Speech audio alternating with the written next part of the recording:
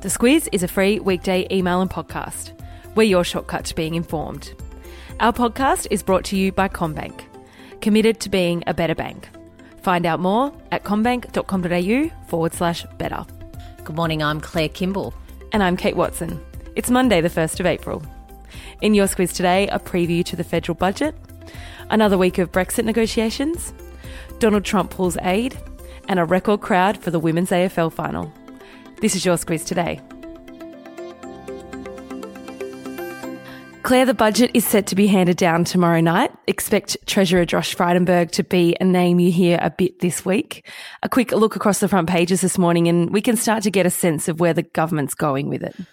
Yeah, and Labor as well. They've very strongly pushed out in the media today. But to the government first, there was an announcement yesterday that the government's going to provide a one-off energy assistance payment to people on pensions.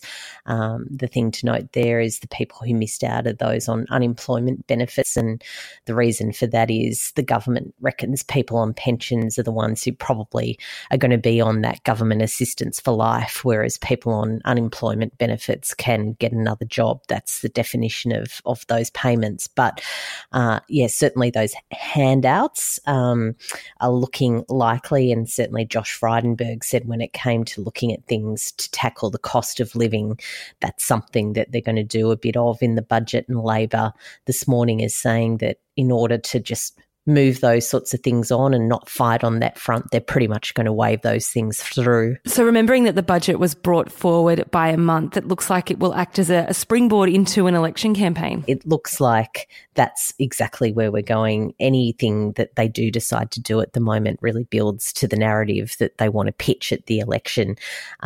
Labor today is expected to announce a climate change policy from end to end. That's a really big move to steal some of the thunder from the government as they try and soak up some media today.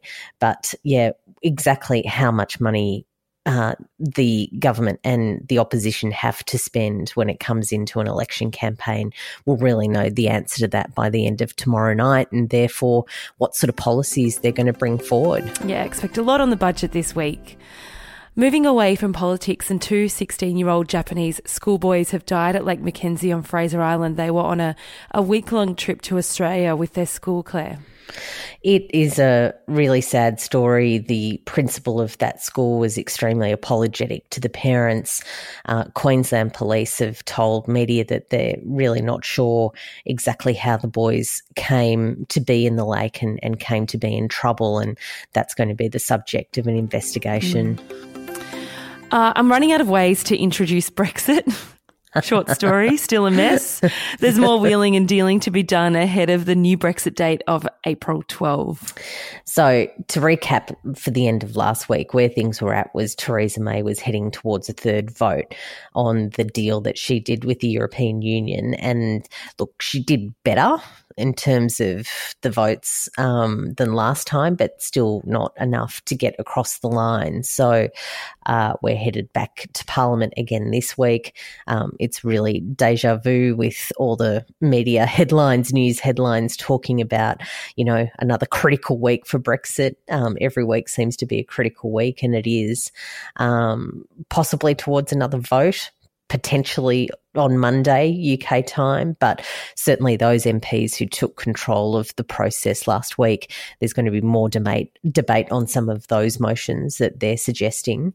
But yeah, Brexit Day is now the 12th of April, and again, not a lot of time to muck around with. And in the US, more than $500 million in US aid has been pulled from El Salvador, Guatemala and Honduras. US President Donald Trump says the nations aren't doing enough to stem the flow of migrants to America's southern border with Mexico, Claire. That's right, and Trump has also threatened to close the border this week unless Mexico steps up its efforts. Got to remember, of course, Trump has had this on the agenda as one of his key campaign promises through to one of his key agenda items as president.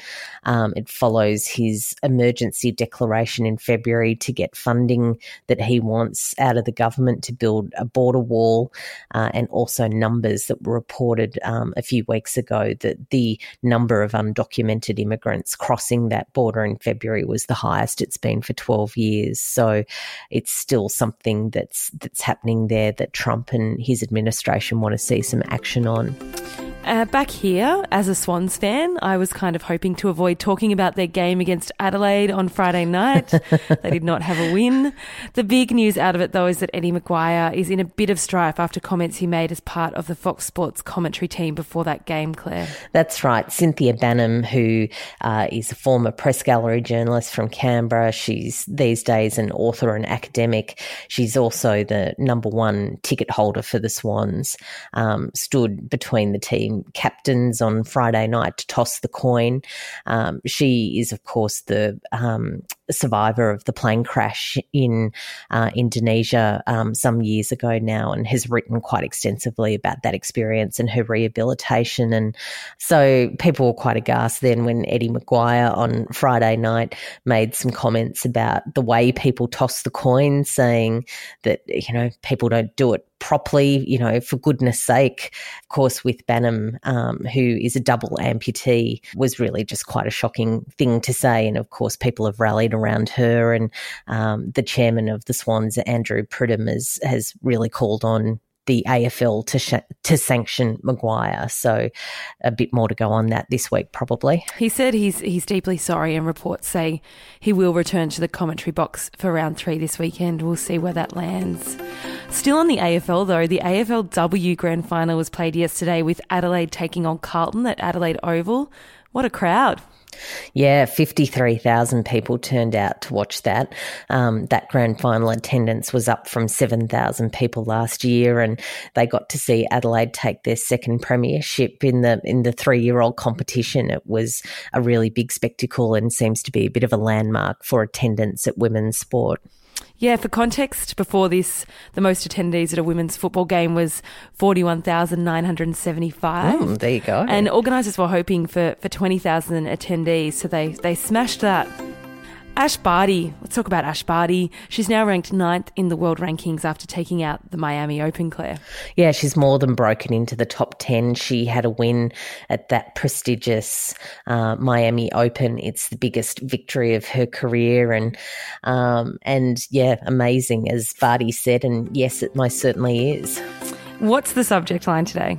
The subject line today is Moving On Up, the old M-People dance anthem that, of course, has to do with Ash Barty moving on up the rankings. It's really great. Is. Yes, fantastic news. And just finally, open the Squiz Today email every day this week and you'll go in the draw to win $100 worth of books from Allen & Unwin. That's it for today. Have a great Monday and we'll chat to you tomorrow. The Squiz is a free weekday email and podcast. We're your shortcut to being informed. Sign up at thesquiz.com.au.